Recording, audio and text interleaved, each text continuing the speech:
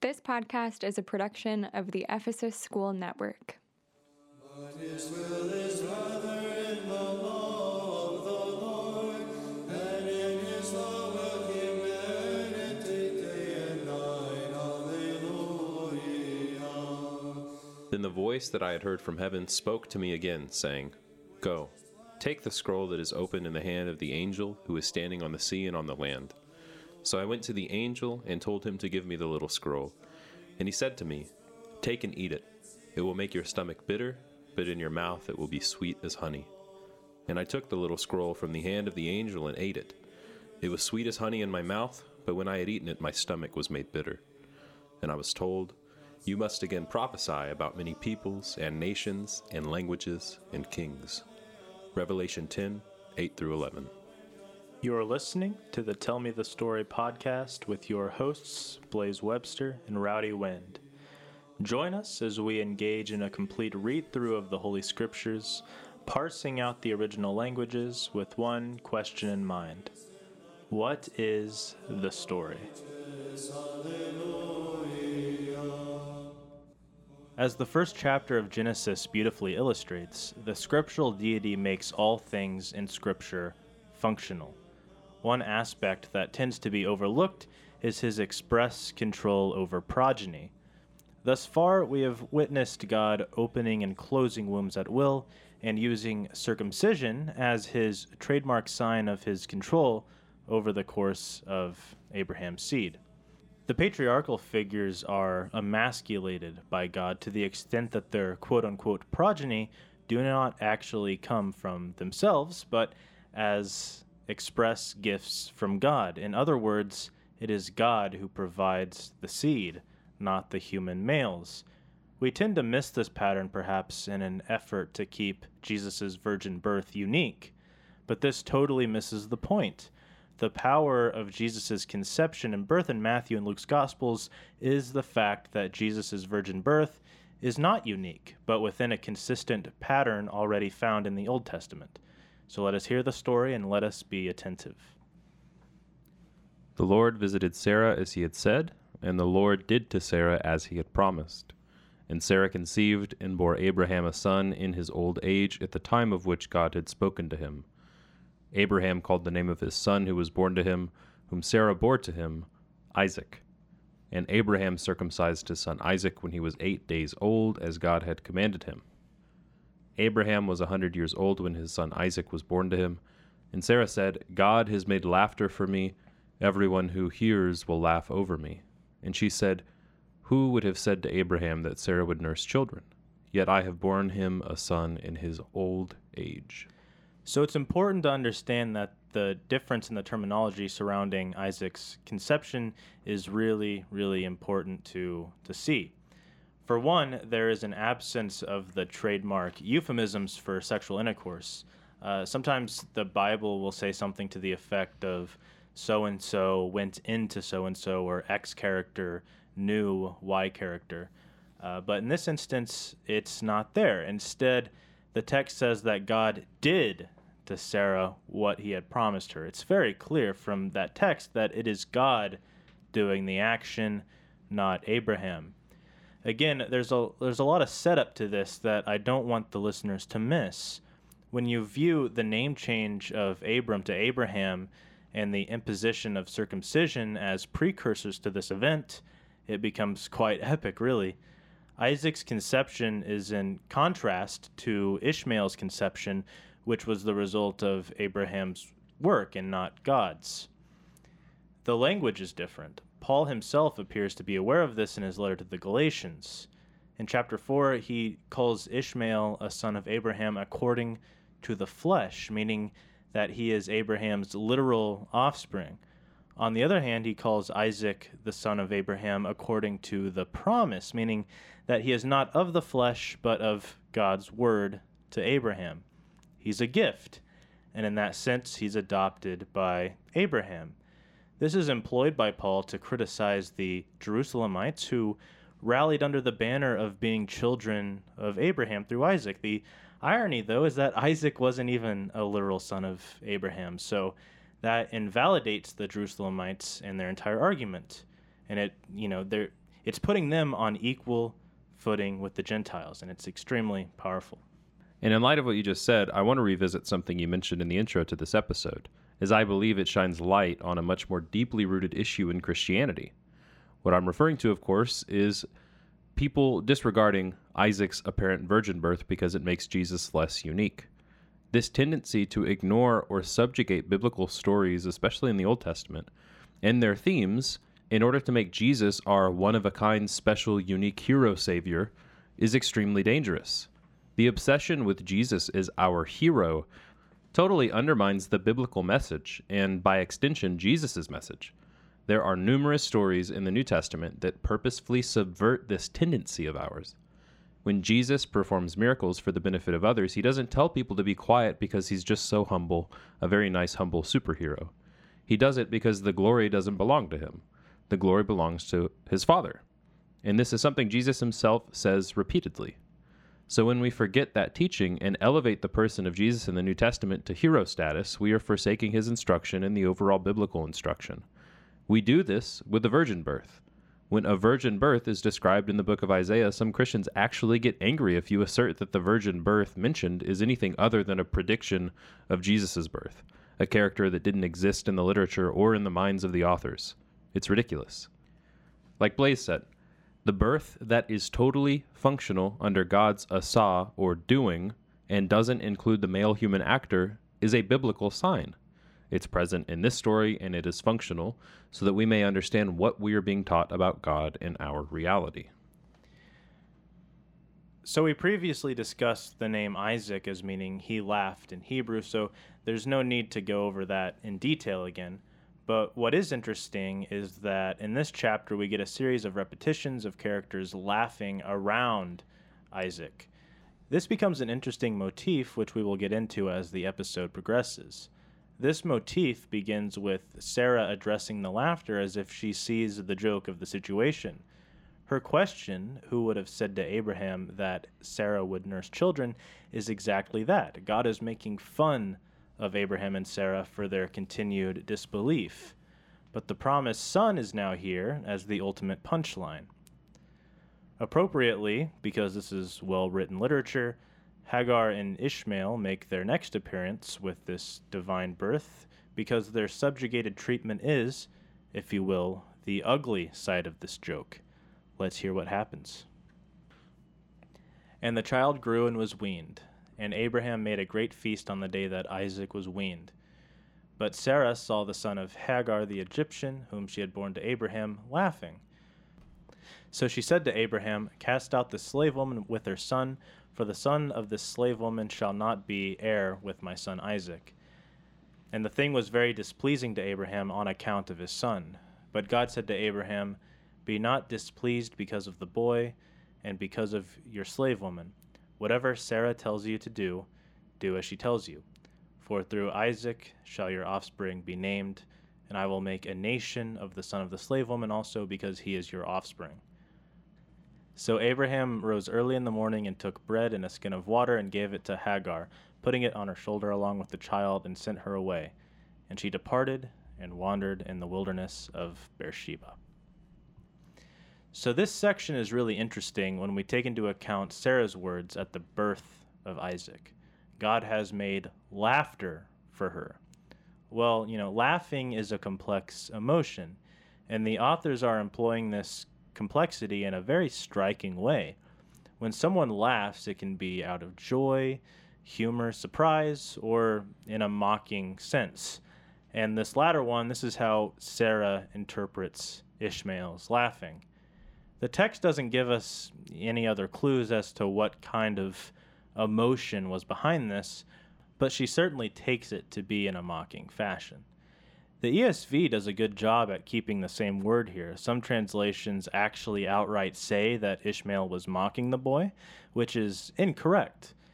The verb in question simply means to laugh. There are many ways that this could go in a literary sense, but you can't apply any more than that in your translation.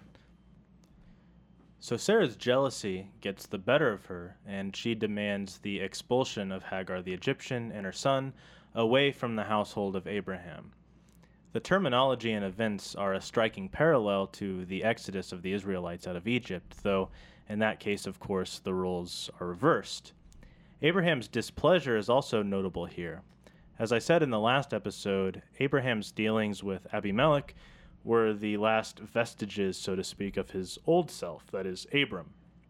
He is gradually working towards his full character actualization, which will be completely realized in the next chapter, but here it's clear that he is embodying the moniker of the father of many nations because of his concern for Hagar, literally the sojourner in Hebrew.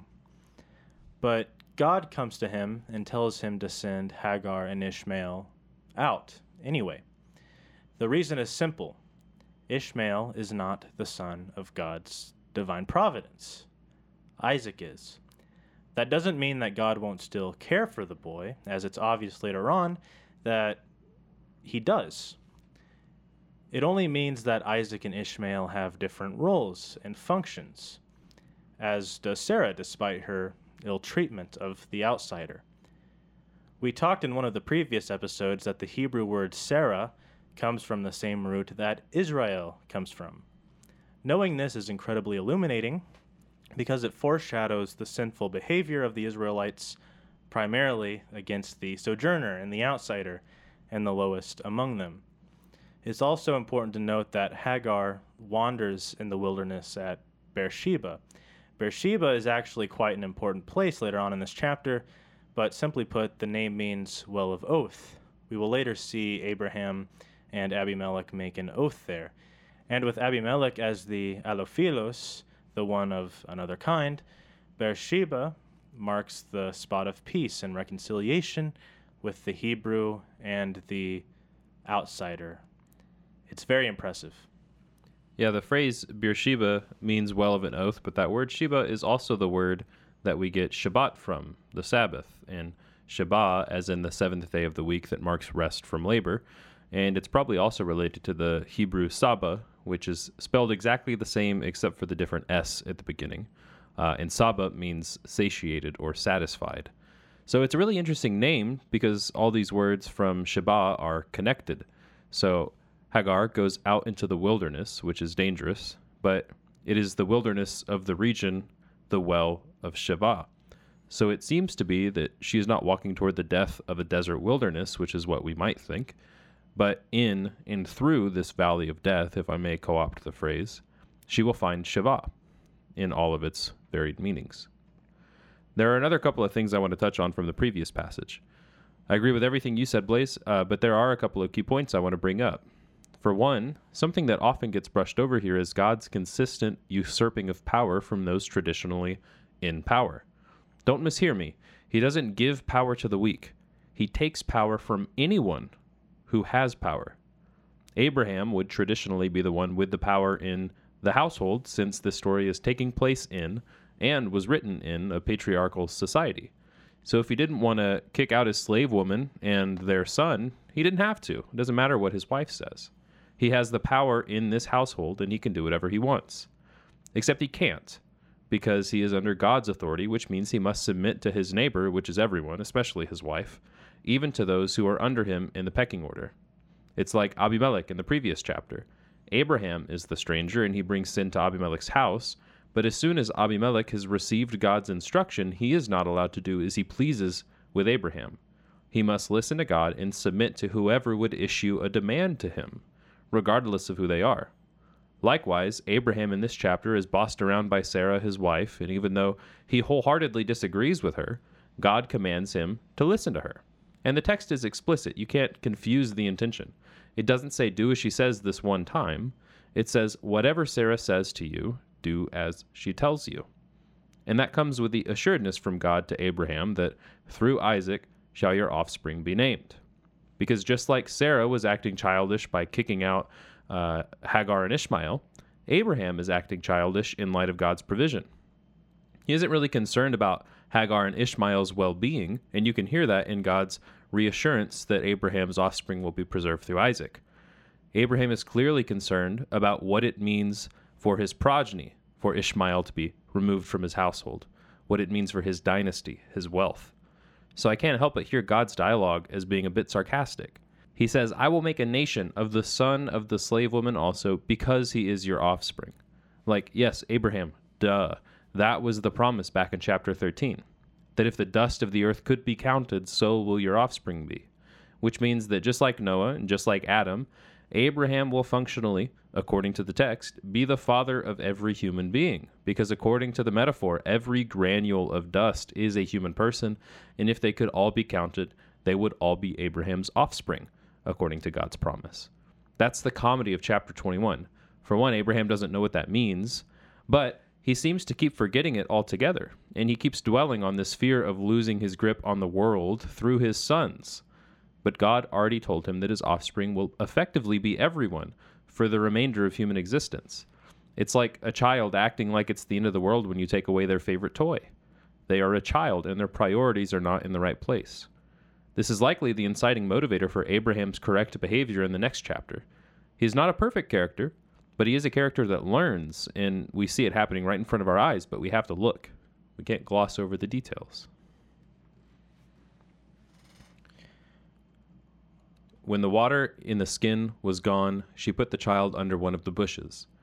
Then she went and sat down opposite him a good way off, about the distance of a bow shot, for she said, Let me not look on the death of the child. And as she sat opposite him, she lifted up her voice and wept. And God heard the voice of the boy, and the angel of God called to Hagar from heaven and said to her, What troubles you, Hagar? Fear not, for God has heard the voice of the boy where he is. Up, lift up the boy and hold him fast with your hand, for I will make him into a great nation. Then God opened her eyes, and she saw a well of water. And she went and filled the skin with water and gave the boy a drink. And God was with the boy, and he grew up. He lived in the wilderness and became an expert with the bow. He lived in the wilderness of Paran, and his mother took a wife for him from the land of Egypt. This interaction between Hagar and God has some striking literary features. The distance of Ishmael being a bowshot away is a foreboding one, especially coupled with the statement at the end that he became an expert in the bow. This also ties into his 12 sons being princes. It's Cain's line all over again. The similarities are lucid, especially when one takes into account Eve's possessive reaction to Cain's birth and the forcing of Ishmael's birth via the actions of Abraham and Sarah. Again, the text repeats itself. Right? This is a point that we've been making since day one, and you see how these situations in the early chapters of Genesis just continue within different meshalim, different examples, different stories. But again, it all goes back to those first 11 chapters of Genesis. That's why they're so important. But the situation in Ishmael and Paran is another link to the Exodus narrative, because again, these stories are all intertwined. All the stories of the Bible are intertwined to each other, and one leads into the next. And in that story, in Exodus, the Israelites, of course, spend 40 years in that same wilderness of Paran. And whereas the 12 tribes of Israel were called to be shepherding tribes, they eventually go the way of Cain and Ishmael by extension and become a kingdom.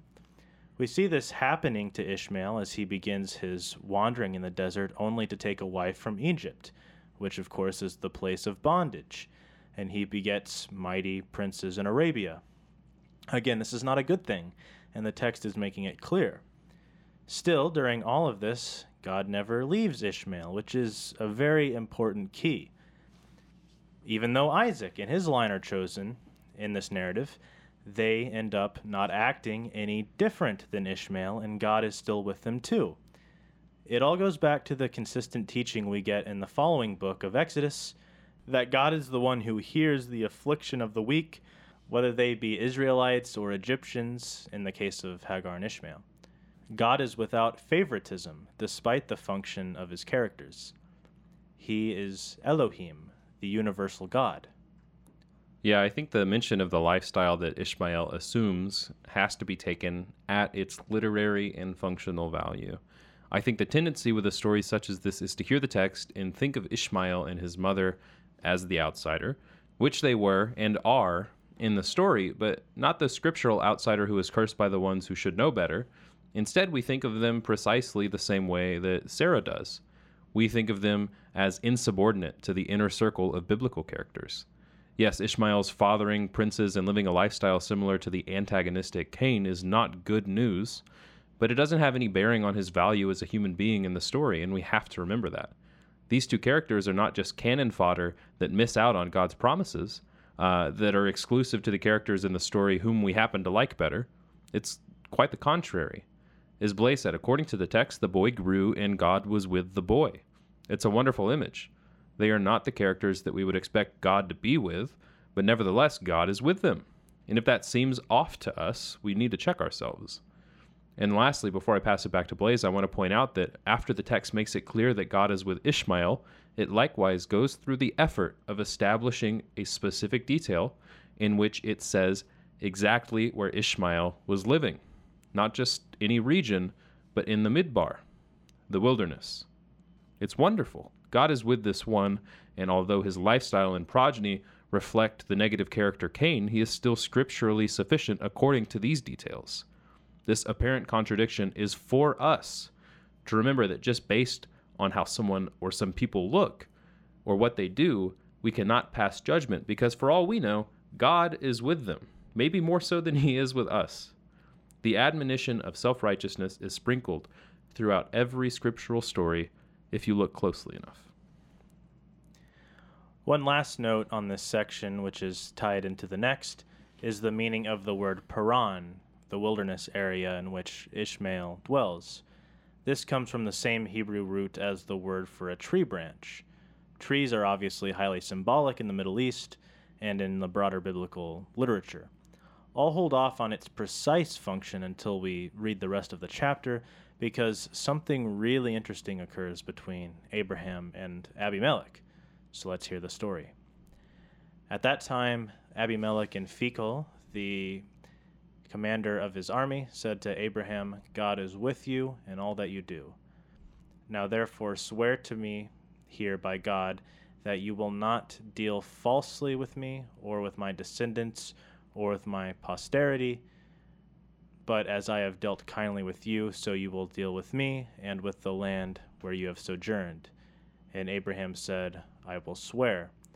When Abraham reproved Abimelech about a well of water that Abimelech's servants had seized, Abimelech said, I do not know who has done this thing. You did not tell me, and I have not heard of it until today. So Abraham took sheep and oxen and gave it to Abimelech, and the two men made a covenant. Abraham set 7 ewe lambs of the flock apart, and Abimelech said to Abraham, What is the meaning of these 7 ewe lambs that you have set apart? He said, These 7 ewe lambs you will take from my hand, that this may be a witness for me that I dug this well. Therefore that place was called Beersheba, because there both of them swore an oath. So they made a covenant at Beersheba. Then Abimelech and Phicol, the commander of his army, rose up and returned to the land of the Philistines. Abraham planted a tamarisk tree in Beersheba and called there on the name of the Lord, the everlasting God. And Abraham sojourned many days in the land of the Philistines. So in this section, we hear about the peace treaty between Abraham and Abimelech, which is really impressive because when we take into account the Philistines as being the Alophili, it is as if Abraham is making peace with all of the Gentiles. And I want to stay on this point for just a second because I just was reminded recently, after listening to some of Father Paul's commentaries, that the word Philistine in Hebrew, Peleshet, comes from the root palash, which means to spread out or to roll or to scatter. Again, you get the image of the Greeks coming from the islands, spreading out to land that isn't theirs, and spreading their influence, their Greek Hellenization, around the Levant in the Middle East. So you get that image with both of those words from Peleshet and from Alophili. Yeah, I think in a way that we can apply the functional title of Ha-Yibri, the Hebrew, we can apply it to different characters and people groups depending upon their function in the story. I think the Philistines or Aliphilos is like the quintessential Gentile. Yeah, exactly. And I mean, of course, you can see it very strongly in the Septuagint, but this is important. Abraham single-handedly solved the seemingly endless conflict that will plague both the descendants of himself and Abimelech in the coming centuries, right, in the scriptural narrative. I'm not talking about history, I'm talking about the narrative. The sign of this covenant is a gift of 7 ewe lambs, and a well is dug there. Beersheba then refers to the well of that oath, even though it literally means, as Rowdy said earlier, the well of 7. Remember again that 7, it's a sign of the Sabbath rest. It's also a sign of completion. So it's a completion of the conflict between these two men. To make this even more striking is that Abraham not only makes this covenant with Abimelech, but with a figure named Phicol, who is the commander of Abimelech's army. His name in Hebrew means the voice of all. So the text is taking every step to make us realize the gravity of the situation. Abraham is not just making peace with one king and his military commander. He's making peace with all the Gentiles. This is critical to Abraham's character development. In chapter 15, he was displeased with the prospect of this outsider servant of his, Eleazar, taking his inheritance. Now, as the father of many nations, he is making peace with the Gentile. That is truly impressive. To cement this oath, Abraham plants an eshel, which is translated as a tamarisk tree in many of the translations. Tamarisk, of course, gets its name from the word tamar in Hebrew, which refers to a palm tree. Yes, this is the same name as the biblical character Tamar, the daughter-in-law of Judah, who becomes a prominent figure in this genealogical line. The planting of this tree, in conjunction with Ishmael inhabiting the land of the tree branch, that is Paran, I feel is no coincidence. The tree and the well, of course, are symbolic of the oasis calling us back to the Garden of Eden. Ishmael merely inhabits a branch of this tree, but he is not the tree himself, since it is through his brother that the seed of God's promise will be realized eventually in the person of God's Messiah. But again, there are many branches to this tree, so you have to allow that type of room. The promise extends out to all the nations and not just the one that goes through Isaac specifically.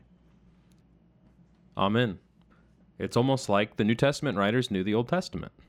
And I say that jokingly, of course, but we take this fact for granted. The New Testament can only be understood through the Old Testament. And unfortunately, the Church Fathers, as well as modern Christian leaders and scholars, still struggle to accept this fact. When one reads the New Testament without the illumination of the Old Testament, the ambiguity surrounding several key details and themes can only lead to a vast array of interpretations, philosophies, theologies, conspiracies, and religions. That disunity is the real history of the church, especially in the last few hundred years. The Old Testament is not an inferior book written by intellectually inferior people. People often get it backwards. They read the New Testament and say that it shines light on all the Old Testament story, but it's the other way around. The Old Testament is the text that the New Testament submits to, and we have to follow suit, else we veer off the path. This is the way. See you next week. He shall